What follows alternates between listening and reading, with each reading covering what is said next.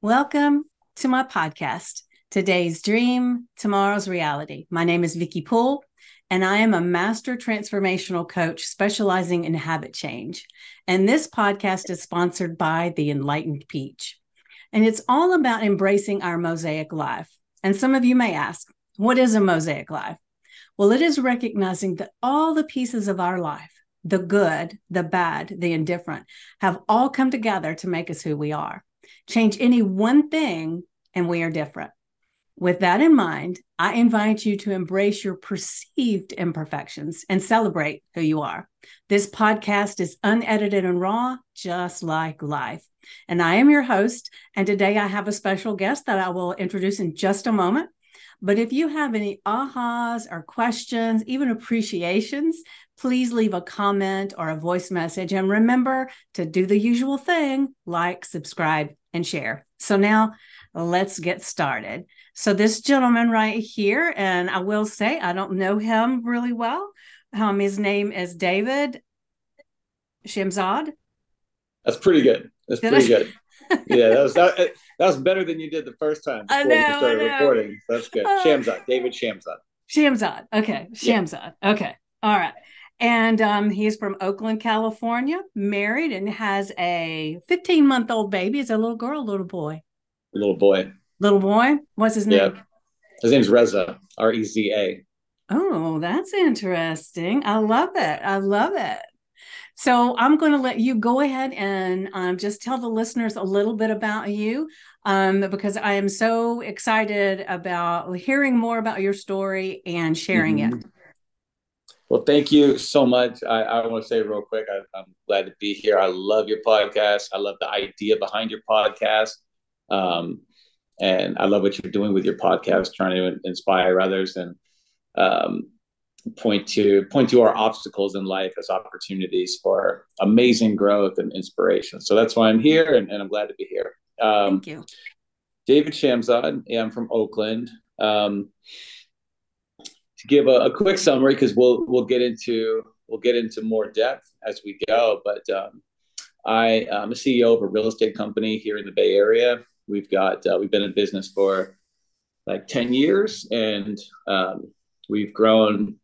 We've been fortunate to grow a lot. I've got about 50 employees here, and we do investment and asset management and brokerage and um, um, a lot of fun stuff on the investment revenue or investment real estate side. But that's kind of, and I got a wife and a 15-month-old. But that's kind of the end of my story. The beginning of it is rewinding the clock a little bit to um, when I was in my early 20s, when things took their most significant turn in my life. And I was, after a couple years of, they started small and manageable, but pretty intense mood swings, like feelings of depression that I had never experienced before, and feelings of what I know now were or mania that I had never experienced before. Um, and those getting worse and worse and worse to a point where I ended up in the hospital. And I ended up in the hospital because somebody took me there, not on my own will, but um, it took me there after they found me trying to commit suicide. And Mm, this was like almost 20 years ago now. And I was diagnosed with bipolar disorder. And unfortunately, like the next 10 years, yeah, it didn't go right in the direction of healing and recovery, um, and learning how to cope. It was more like it went in the direction of um, self medication, was really my problem with it, and abusive drug and alcohol use, particularly alcohol, and making my symptoms worse, and not keeping it a secret. Didn't really tell anybody what was going on. I mean, they knew that I right. was drinking, but nobody really knew why or what had happened to me. Only like a few people in my life, including my girlfriend at the time, who is now fortunately my wife, and that's pretty much it. And nobody else really knew, because I was a pretty much like a lot of people are in our country, and particularly younger people, and particularly young men, felt like a certain kind of shame about it. It And feels like it's a weakness, which that's the way people yeah, portray it. Yeah. yeah, it felt like it was a weakness. Like, why are you sad? Why are you depressed? Like, get over it, kind Yeah. of thing. Just Um, decide. yeah. And so I kept it under wraps, and I didn't get help. And instead of treatment, I just kind of self destructed. And that went all the way up until like about 10 years ago, where I got to a point, which maybe we'll cover later, where I was able to stop um, self medicating, in particular, stop drinking, and haven't had a drink since. It's been like 11 years, just about, since Nice. I've had a drink. And that was that pivotal moment when like the obstacle turned into a launching point for me, when I started getting rolling as an entrepreneur. And a few years after that, started the business, and that's now the business that I'm running, that's continuing to do really well. And I started the family.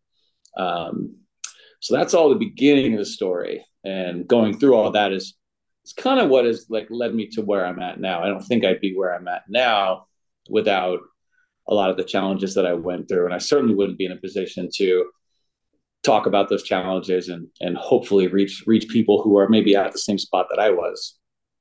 Right, right. Well, let's kind of go back a little bit to kind of early on in the story. And you were when you were first having all of these episodes and you really weren't sure what it was. Yeah, And you said, how long was that going on before you did try to commit suicide? Do you know? a couple of years. Yeah. Okay. Typically, most mental illnesses set in like in your early 20s. About 75% of them of the time, bipolar, depression, a lot schizophrenia, a lot of them will set in your early 20s. Okay. And Well, that was they're about right. actually diagnosing people a lot younger these days Really? with Yeah. that as well. Yeah. Yeah. It's a very eye-opening statistic. And, Mm-hmm. they don't really know why. I don't know why, but I just find it interesting that young Yeah. people, yeah, I mean, part of that might be because the dialogue around mental health is changing, and people are maybe. actually Yeah. paying a Yeah. different kind of attention to it. But um, in my early 20s, and it started with like, to be honest, like I always felt like I was a little different this way. Like when I was a teenager, um, like when I did feel sad, like I just had a feeling it was different than it was for other people. Like I didn't, when I was sad, I felt like I didn't belong in the universe or something. Like, Yeah. Like it was over. yeah, well, it was more like if I was talking to you now and I was in, kind of a bad place, like I would feel uncomfortable to the point of like I feel like I'm on stage talking to another person, Okay. and then it would kind of be like from there it would be like a few days a week where just getting out of bed or like brushing my teeth or taking a shower, these weren't like inconveniences, they were like monumental, difficult tasks that were literally hard to do. And I think like people don't really understand that, like it's sort of like just get over it, like get out of bed, like it's not quite like that. It's almost like there's gravity pulling you from doing simple things like just getting up and going to school or whatever. So it kind of started with that, and like it would be like that for a few days at a time. I Yeah. could function though. It wasn't like I could still force myself through. It was So, what do awkward, you but I could. think you were able to force yourself through? Was there something that was driving you Um, with that? yeah, I think that was sort of like my attitude towards it was like I don't know it's wrong, but I think a strong person would just keep his shut his mouth and just sort of grit his teeth and bear it. That was kind of Yeah. my approach, because I didn't really know what was going on. Um, but I'd always done sports all my life, and I approached it that way. I'm like, just push through this, like it's a workout, like it's a race. Like, Right. Well, treat it just that way. to share real quick, I dated a guy one time many years ago, and he would have times that he was so fun and easy to get along with. And then Mm-hmm. other times it was like it's like he wouldn't have a conversation and he Mm-hmm. would just want to sit. And I remember one time, because I've never had that, I've had problem times where I've got a little depressed with something and maybe a little sad, but nothing to Yeah. this level. And so I just didn't understand it. And Mm-hmm. so I asked him, and he said, "You don't understand." He said, "It's not regular depression." He said, "It is mind boggling depression." Yeah. And we ended up not being able to continue dating because I couldn't understand and he couldn't quite grasp it, and my being upbeat kind of pissed him off, you know. Mm-hmm. And so I it's and I probably did say one of those things, just get over it. I don't know, but because it's been a long time ago, but I can kind of see Yeah. me saying that because since I never experienced anything like that, to me, it's like if I got sad, I could do things and make myself feel better and then I'd be fine. And so I Yeah. just felt like that was something that everybody did.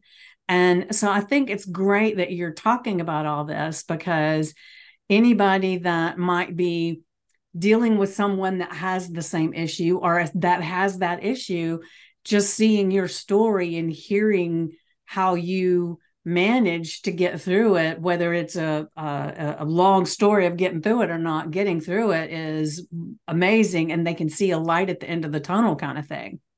Mm-hmm. Yeah. No, absolutely. And that's like, I think that response of like, "Oh, get over it," is pretty typical, and that's probably why people don't talk about it, and that's why I wasn't talking about it at the time. Yeah.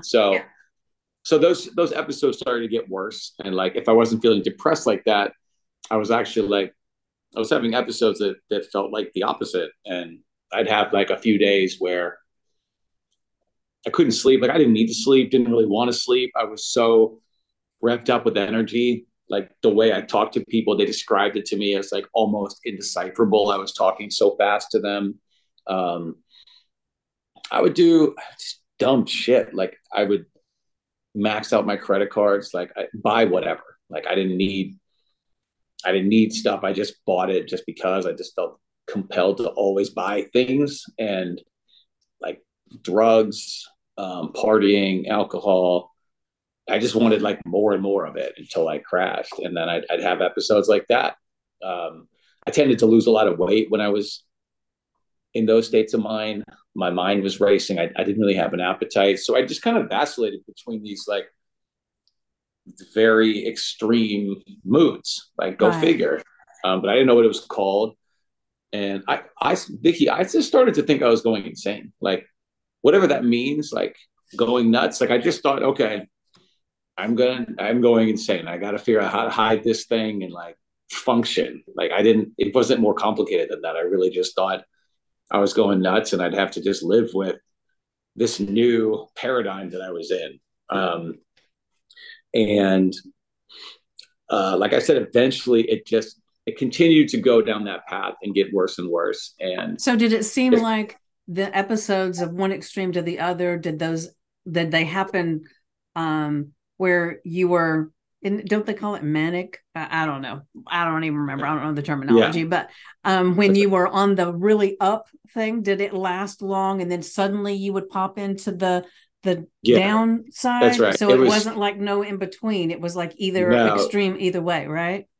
it would, yeah, yeah. And that was one of the really scary parts about it is I could go to bed feeling one way and wake up in a completely different world. And like to Wow. describe that to you, this was kind of like this was like the last day before I was like hospitalized and diagnosed, right? So let me take you there. So I'd been like, I think I had like a 2 week work shift. So I worked with at-risk kids at the time, right? So I lived at a residential treatment facility. So job was intense already. So I worked for about 2 weeks straight without any days off. I had been like doing great. I didn't even care. I didn't need the days off. I was doing great with the kids. They were in line. everybody was following what I was saying to do. I wasn't sleeping much, but I was fine. I would just drink a little at night just to kind of help me get to sleep. Um, and I was rolling. It was good. And I had my day off finally, and I had like an amount of energy that I can't really describe to you now. I just felt like I could run through walls, and so I had it in my head that like I was going to go for a 50-mile bike ride, and then I was going to run a half marathon, so 13 miles. Now, I Wow, didn't like, that is some intense energy. yeah, I didn't do that stuff. Like I was in good shape, and I rode crew in college. I played basketball in high school. Like I was active, but I wasn't like marathon type of stuff. So, but I had the idea like, oh, I can do that today, and I was just like, I went out and I just got on my bike and I rode 50 miles, and I felt like nothing could slow me down, and I wasn't really hungry. Like I didn't need water. I was just going. And then I got back and then I went for this run and I'm just like bounding along. I feel like I couldn't possibly get tired. And then with maybe like a couple miles to go, like I finally ran out of gas and I kind of just coast home. And I had been planning like I was going to go out and party tonight, but like, no, I think I can finally just go to bed. Like I feel good. I don't need to drink. I don't need to stay up late. I'll just go to bed. And kind of numb. And then I woke up. It's like 8 hours later. And I went from that 2 weeks of like bright sunshine, euphoric, everything was brilliant, to what I would say was literally the worst feeling I've ever had in my life. I woke up and physical, uh, my mind, I was in such anguish that I could almost feel it physically. I felt like there were shards of glass like broken in my head. Within 30 seconds, I knew that I had never felt this bad before in my life. I knew it was, and I believed when you're in that state, like it's not like, oh, I'm having a bad episode. This is going to suck for a few days. You don't think that way. What you feel is like, I feel this way and I'm going to feel this way for the rest of my life. There's no computation of like, where you can just stand back objectively and just be like, okay, this is a bad week for me. I can tell I've been through this before. Even though you've done it before, you always believe in that moment that it's like you're going to feel that way forever. Yeah. And I believe that. And like within minutes, I was like in a full panic and my mind was racing.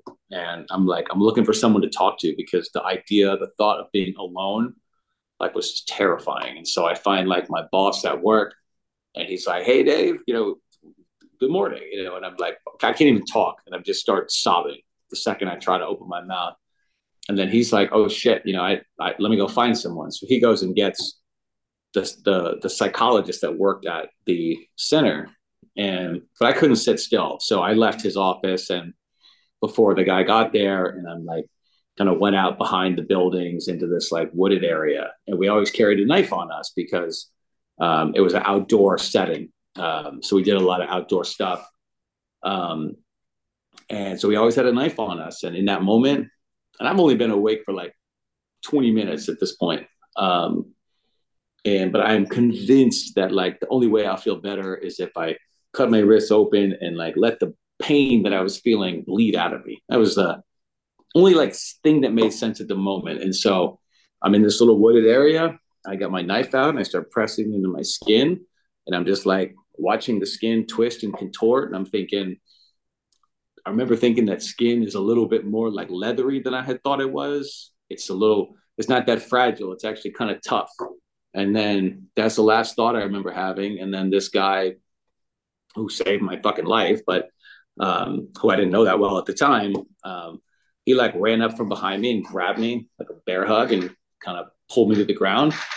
And then I fell asleep. I don't remember anything after that until I woke up in a hospital, in a white room, and with white walls and white sheets and white everything. And I had a little intake bracelet on my wrist. And I was at a psychiatric hospital in Rhode Island and spent like a couple of weeks there. And I was medicated so heavily for the first few days. I don't really remember, like, it was like a dream state. Like catatonic.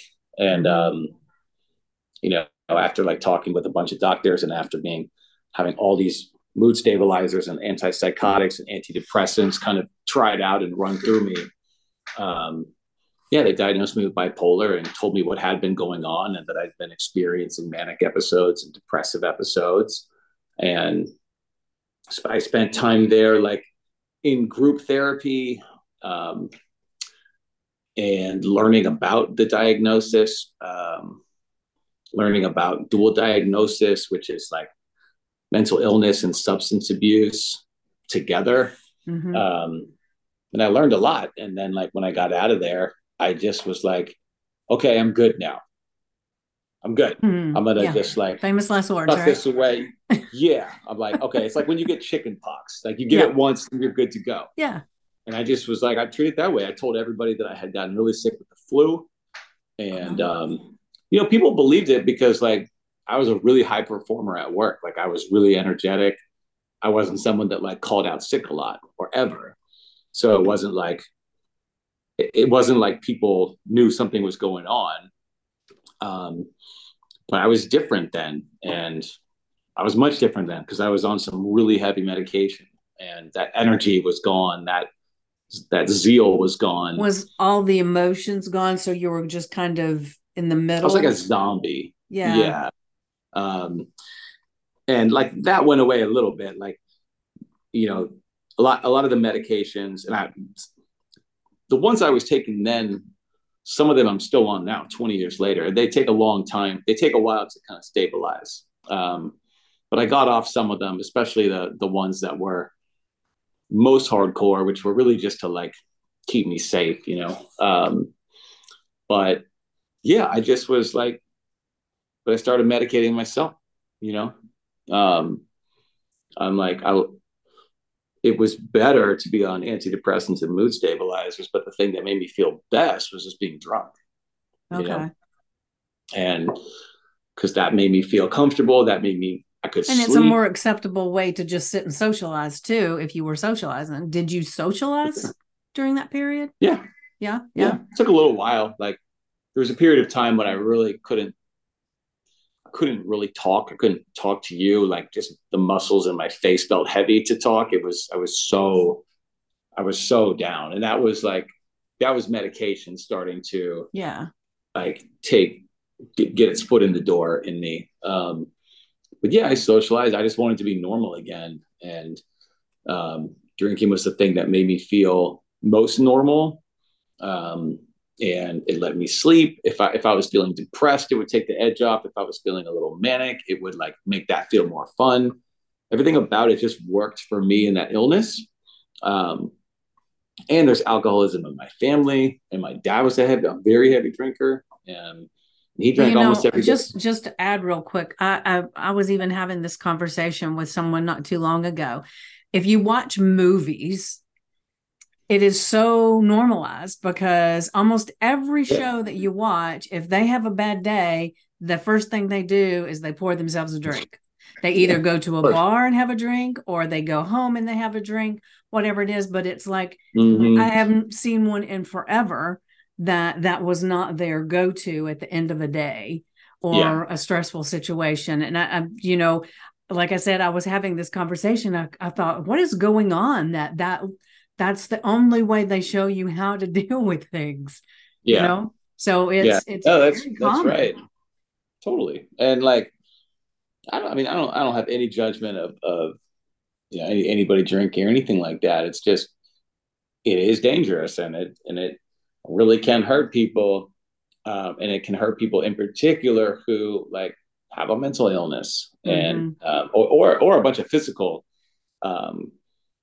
conditions. And to me, it's dangerous if you're using it as a crutch for not dealing with something. Yeah, totally. And so for me, that was just kind of how I lived. I basically just lived to kind of get to a point where I could drink again. Every day, evening was sort of like, when can I get something more to drink? And like, you know, I mean, it started like, it got worse as time went on. It didn't start like that, but like within a couple of years, it was pretty much like Okay, cool. Well, I'm out at a restaurant, but I can go to the bathroom because I brought a flask with me and take a little bit more whiskey down before I get back to my wine at the table just to get more in me Oh, yeah. faster. I wait till like, okay, cool. Like I'll just go get a round of drinks for my friends. But while I'm at the bar, I'll take two shots that I just get for me just to get ahead of everything. And then you just start thinking that way. And all of a sudden you're in a relationship with alcohol, and like you're more loyal in that relationship than you are to your partner, because like, you're sitting there having dinner with your girlfriend, and you're listening kind of, but you're also wondering like if it's too soon to order another beer. Is it Mm, appropriate to like step up real yeah. quick and get rid of drink? And like it changes the way you just think like throughout the day. And I was going to work, like I was working, but it was half assed. And you convince yourself that you're functioning, that you're like, well, drinking's not getting in the way because I've walked through the door at 8:59, and therefore like Yeah. I'm You were a functioning alcoholic, basically. yeah. But like Yeah. that term's kind of bullshit because Yeah. I wasn't what was I functioning at? I was functioning at like Well, I think to 10 me, percent of my capacity, when you they know. say functioning, it's that you're able to not have people come up and say, "You're a drunk, man. Yeah. You need to leave." And I think, Oh, they think it, but it's not at the point where you have to get like yeah, five. yeah, yeah, Yeah. So I was kind of in that spot, and I was in real estate, but I was an independent contractor. So like you don't really get fired. You just stop making money, and then you kind of show yourself out, right? yeah, So I was producing less and less, and I started working like doing some hourly stuff to just like keep enough money in to pay the bills. And my girlfriend is like getting more and more and more concerned about how I'm doing. And then like um, eventually it got so bad, like I started getting arrested. Like I'd get in fights, and like when I was drunk, I wasn't like silly. It was angry, and it you're was mean. animalistic, and I was mean. I was just like in a state of despair, and I acted accordingly. So yeah, often I was mean. Often I was sad. I was like, yeah, I was reckless for sure. And I got arrested like three times towards the end. Like, DUIs are just the no, somehow bars. so I never got a DUI, which is like I still Yeah, find remarkable, and yeah, incredibly fortunate that I never forget a DUI. Just fortunate I never killed anybody driving a car around, because I yeah, definitely did it. Um, but no, it was always like fight. It was always fighting. Like that was pretty much it. It was always acting out, getting aggressive, um, fighting, like probably getting my ass kicked, because starting a fight with three people. And yeah, it got to a point where my girlfriend, I think, was like, I can't really like wait much longer for you to figure this out. I can't like wonder if you're coming home at night, and like get a yeah, call from jail. Like that's not a life that I can live. I can wait, because she was with me when I went to the hospital. Like she knew what I was actually dealing with. And so like she knew it wasn't just like sheer carelessness, it was something much deeper. But like even with that, she was getting to a point of like needing to step away and take some time. And um, that all got to like the last day I ever drank, which was like, it was starting to really get fractured with her. And, um, it was after she told me like, she didn't know if she could keep watching this up close anymore. So I'm like, I'm alone. And the only thing that feels safe and secure to me in the world is alcohol. And I'm like, well, alcohol can't leave me. That's no matter what I do, that it'll always be by my side. And I just was like, I kind of felt like I was done and deteriorating, and I was okay with that. And I felt like, it was funny. I actually thought at the time that like I had figured something out that nobody else knew, like a secret, where hmm I was like, nobody else realized like this is a great life. Alcohol like never leaves you. uh, It never won't show up. It will never tell you it's busy. say it's got plans with somebody else. This is brilliant. And I actually was like I was okay in that world, in that mindset. And but it was bad. And like, when you drink it that much, like you black out very easily. Like blacking out's kind of a you throw it out there a lot, but like really blacking out's different, where you don't have any recollection at all. And it doesn't take that long. It starts happening after fewer and fewer drinks. And so like one night, about like almost 11 years ago, I was out and like I barely got, people didn't even want to hang out with me at that point, but I got some people to hang out with me and we got drunk, but everybody left and I ended up like out by myself. And, yeah, I had been real drunk, obviously, many, a million times, but I always remembered something, always remembered like a sight or a sound or something that she said where you could wake up and piece it all back together. Mm-hmm. But this thing was different entirely. And at a certain point, I stopped remembering. The last thing I remember was like being outside having a cigarette. And then next thing I know, I'm home the next morning and I'm all fucked up. And I've got a lump on my head and I've got bruises. And I mean, it looks like I got my ass kicked, which I probably had. Then I go to the mirror and there's dried blood all over me. And I've got like blood in my hair and on my clothes. And I'm like freaking out because I have no idea. I'm not like, oh yeah, I got into it with that fucking guy. I don't remember anything. And which means anything could have happened. Yeah. And like eventually I'm wondering like, well, how did I get home? And I like find my keys and like they've got dry blood on the keys. I can still see it actually. And I'm starting to really worry that like I drove myself home like that. So I go outside and did you have cuts on you? Was the blood from you? Well, I didn't know. Okay. I figured it probably was, but like I had no idea. Then so I went outside and I'm like, I got to find my car. Like, hopefully my car is back on the other side of town where I left it. And so I'm like walking up and down the street, like pretty much in a panic, that in any second I'm going to see my car. And like, sure enough, after 3 blocks, I see my bumper and I'm like devastated, and I get up to my car and I'm like, there's blood on the handle, on the outside of the car, like on the door. And then I get in and there's like blood inside. And I'm like, I have no idea. I'm like, I hope to God it's mine, right? I hope to fucking God it's mine. And it probably is, but I really didn't know. I'm panicking that I like hit and run or like, I hurt somebody. And so I run back inside and I'm online, like on the SFPD website, seeing if there's any like hit and runs reported. Cause I have no idea. And like, I don't find anything like that. So like sooner or later, I'm like, okay, obviously, like I probably just got my ass kicked and got back into the car.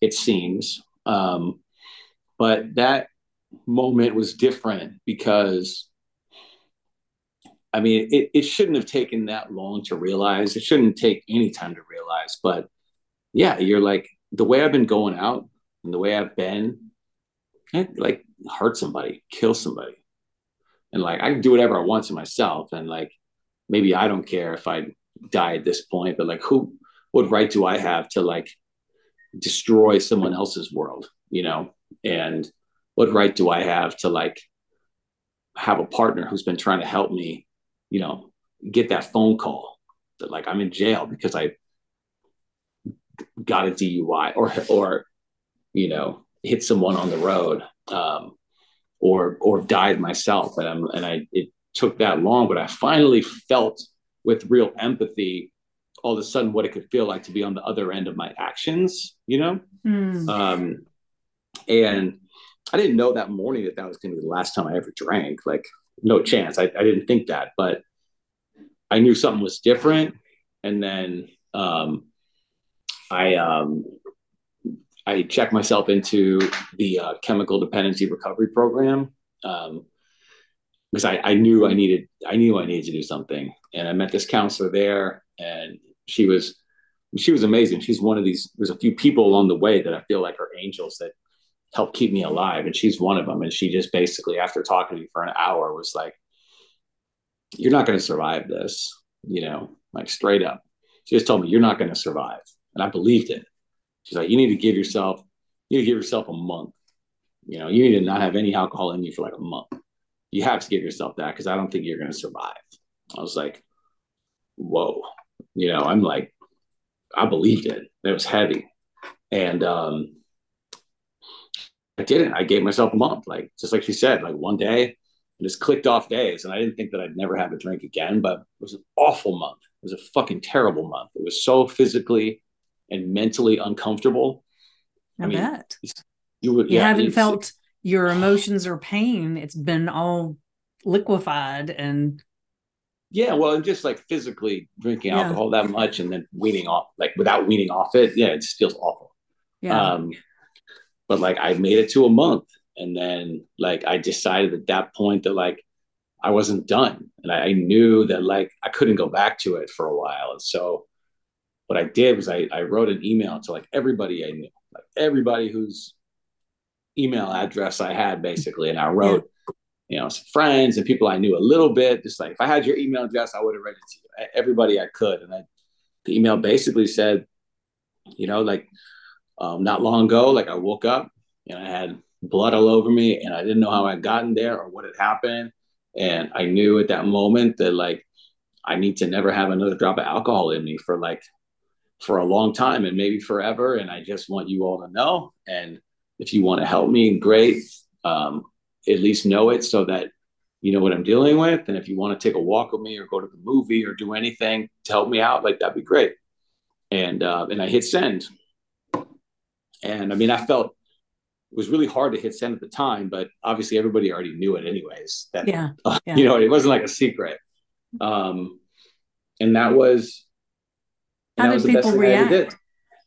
Oh, I mean, it was amazing. Like obviously my girlfriend was just, she was I mean, she's is the reason I am here today. And I mean that like kind of figuratively, but I mean it like very literally. Like if she wasn't there and if she had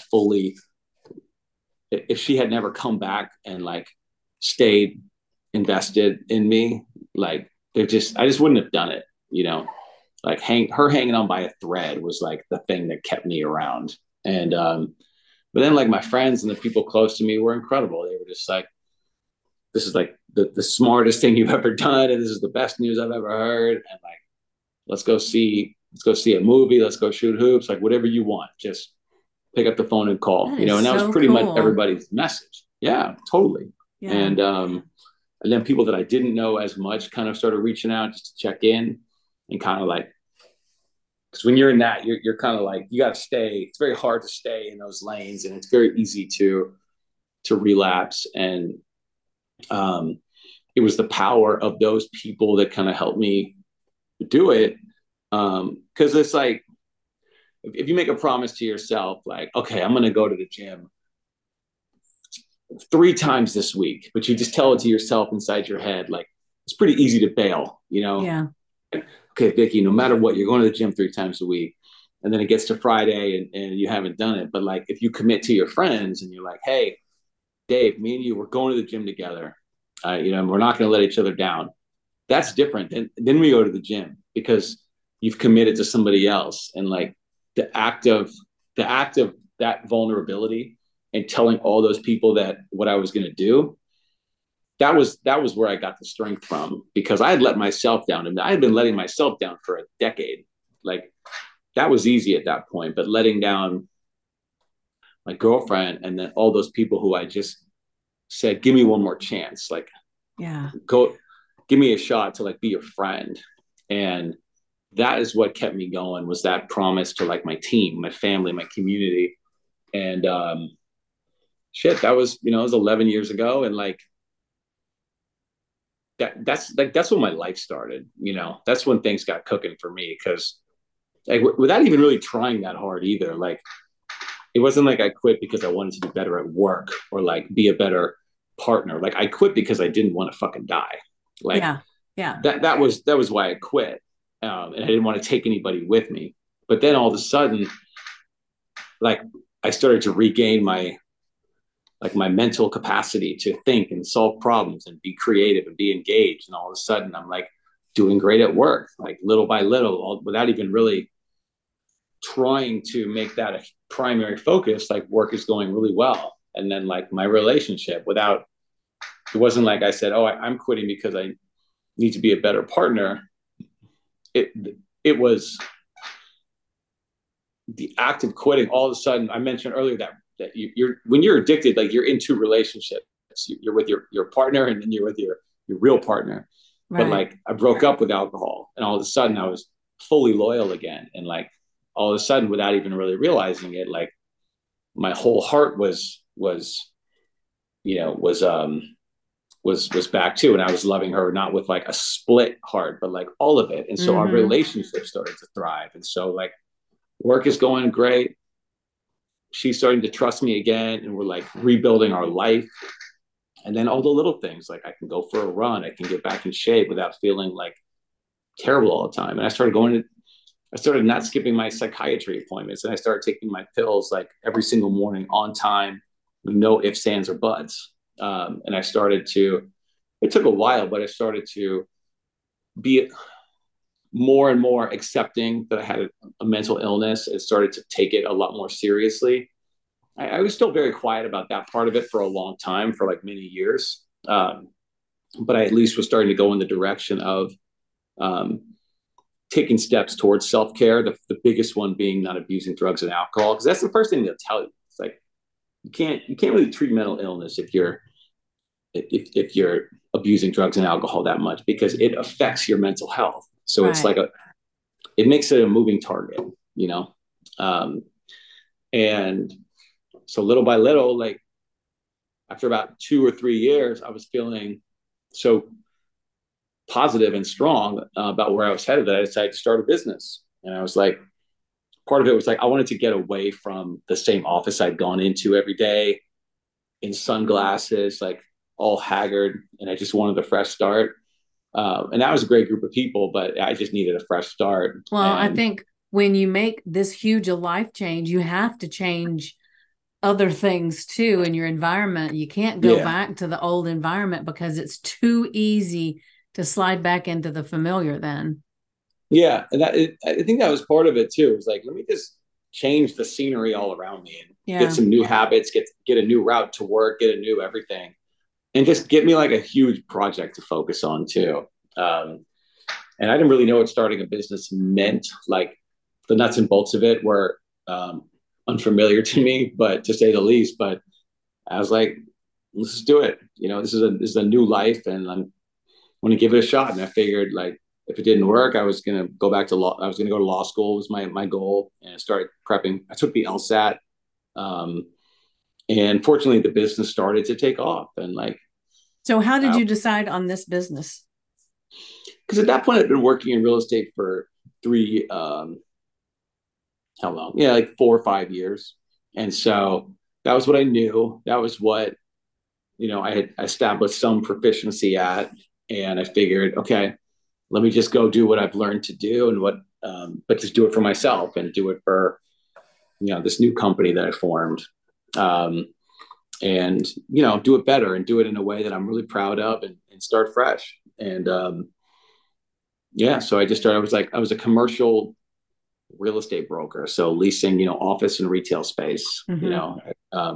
and you can imagine what that looks like. And then from there, just decided to go get my own clients and start doing it for myself, and then started doing a little more. And then I got an assistant, and I got our first couple team members, and now I have a few more people doing it. And then we expanded our business to apartment buildings. So we're leasing and we're managing a bunch of buildings, commercial, office, apartment. And then just kept going from there. And then we started investing in buildings and buying our own properties, and now we've got our own investments that we're running, plus doing transactions and management for other people. Um, and now we manage about like 2,500 apartment units, and we own about 10% of those are ours. And we got about 50 people between our staff here and all of our community managers at various buildings, and our accounting team, which is overseas. Like there's about 50 people that are part of our employee right now. And, Mm-hmm. we're just getting started. And Yeah, now, sounds great. So Yeah. when you think about the things that you've been through, and it's a lot, Mhm. how do you feel the things that you went through? How has it gifted you in some way to be able to exponentially grow yourself now and your business? Um, yeah, it's a great question. I mean, it's Because I know there's always a golden nugget that's really pushes you to a yeah. different life. So it pushed you to quit drinking and take care of Hmm. yourself. And so I'm just curious if there's something you can Hmm. filter Yeah, from that. I think so. I would probably say this is like something I tell myself every day, and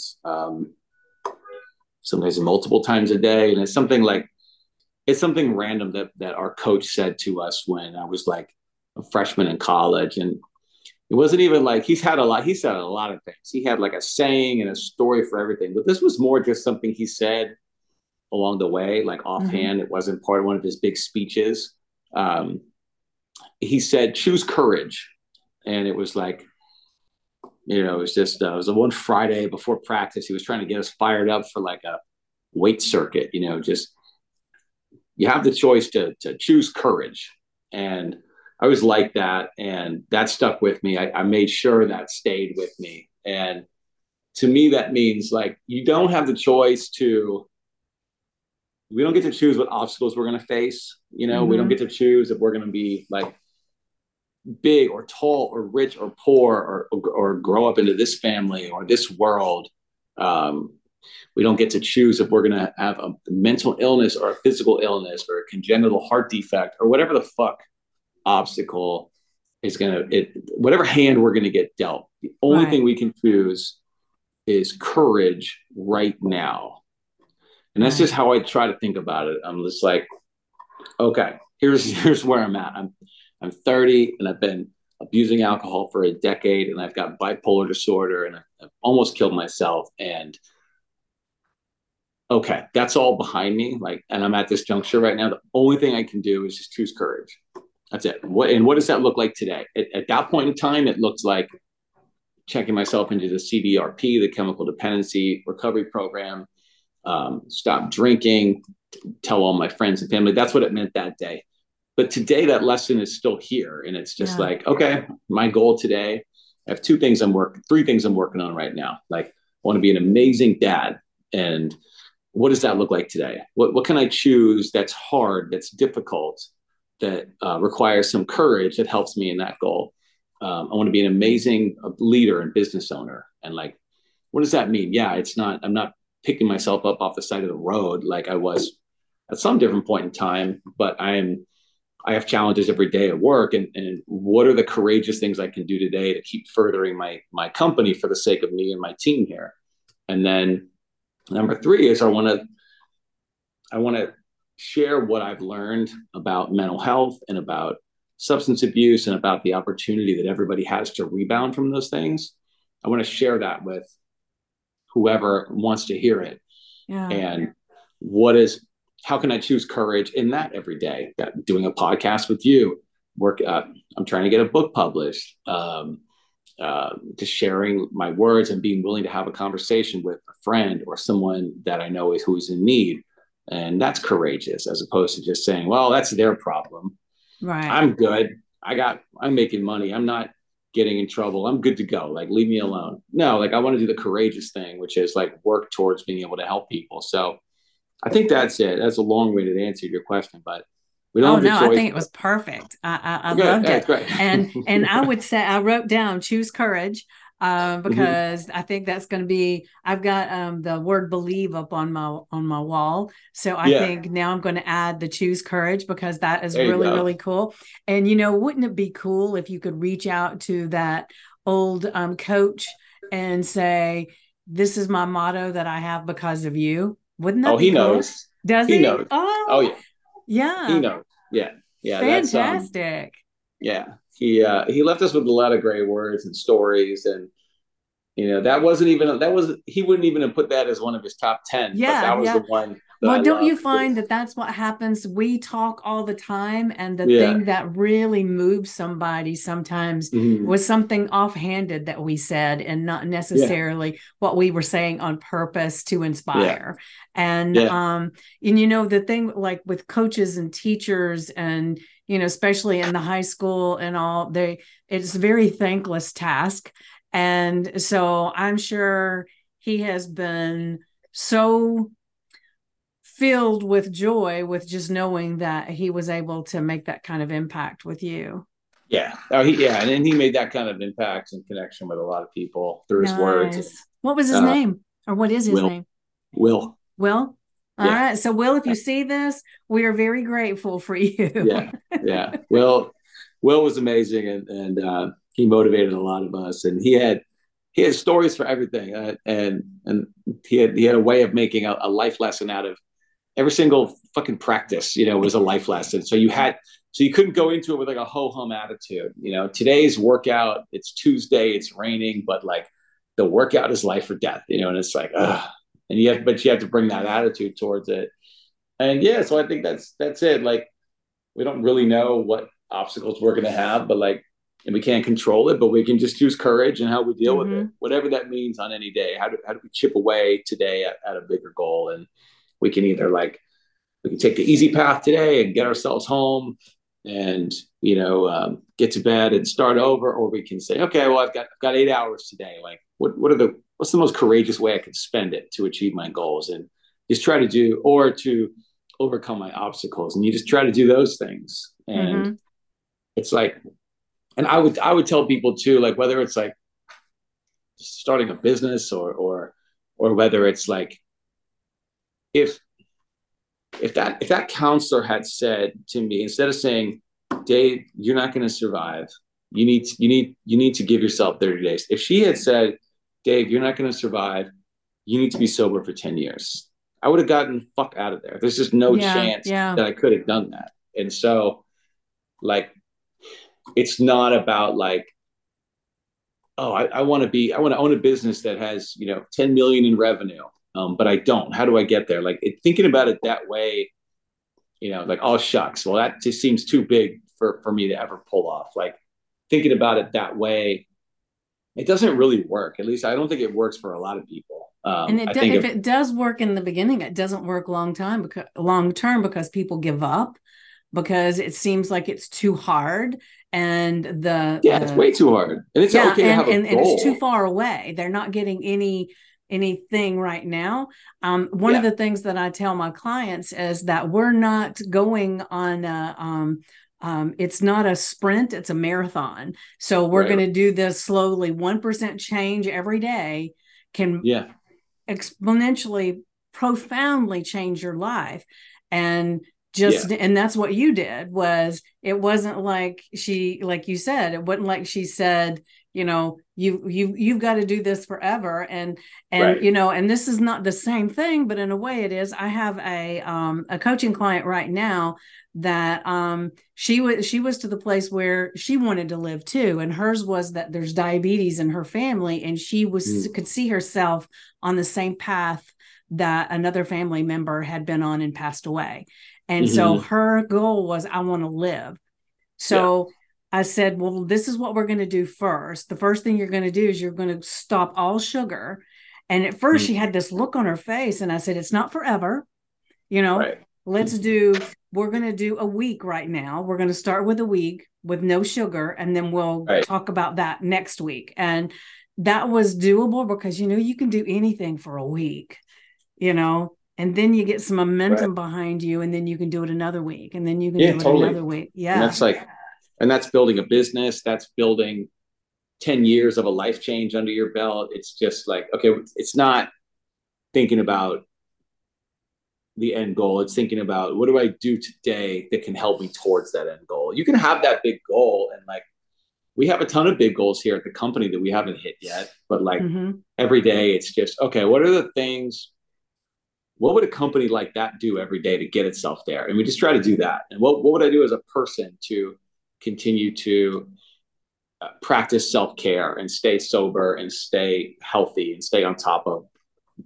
having bipolar, and just do those things every day. It doesn't need to be, you're not like hitting grand slams every day. You're just chipping away. And like you said, like taking a marathon approach. And that's like, and that's just the choosing courage today thing. It's just, I got these obstacles, and what could I do today that's courageous in the face of them? And that's like, I don't know. I think if I do that every day, like I'll be all right. I think if everybody does that every day, like they're going to be happy with the outcome. Yeah. So I tell everybody that's watching or listening right now to make that their daily goal, their daily habit is to sit down and do that exact thing. And what can I do today that's courageous, and whatever avenue of your life that you feel you need to be working on at the time. Heck yeah. So so thank you so much for that. I'm definitely gonna put that into my because I read in the morning and I journal in the morning, but I think I'm going to add that as one of my journal prompts. I love it. I appreciate that. I'm glad it resonated with you, and maybe it'll resonate with a few more people who hear this. Yeah, I think so. Well, I want to ask you one last question, and Sure. you kind of already answered it in a way, but I want to just hear, what do you want the legacy that you leave to this world? What do you want that to be? That's an amazing question. You're going to finish with that question? That's a tough one. Last question to be just send us home. Well, I'm going to give you a minute. And it doesn't have to be huge. What do you want to be remembered for? It's interesting. Like that, I didn't think about that often, or really at all, until I had a son. Until I had a kid, and then I started thinking about like, I started thinking about that question. Yeah, I just started thinking about that, like, who do I want his dad to be? Yeah. What do I want him to say when his teacher's like, tell us what your dad does, or when their friends say like, oh, like, tell us about your dad. I started thinking about like what the answer to that I wanted to be. And like, and that all means like, what kind of example would I leave the person most important to me? And so I think that's how I define my legacy. And I think that would be someone that, stigma around mental health, like that shit's got to go, right? That's a big thing that I want to play a part in chipping away at that, because like my life is just so much different than it was in its darkest days. And like, that could still very easily be my life. Like, assuming I'm still alive, that could easily still be my life. And the reason it's not is because fortunately I was able to, not on my own, but like with help and through some of my own grit, I was able to be vulnerable, accept that I had an addiction, accept that I had an illness, and start practicing self-care. But if we don't even let people acknowledge that mental illness is real, if we like let it be a punchline and say things like, oh, need another mental health day, huh? Or like acting crazy.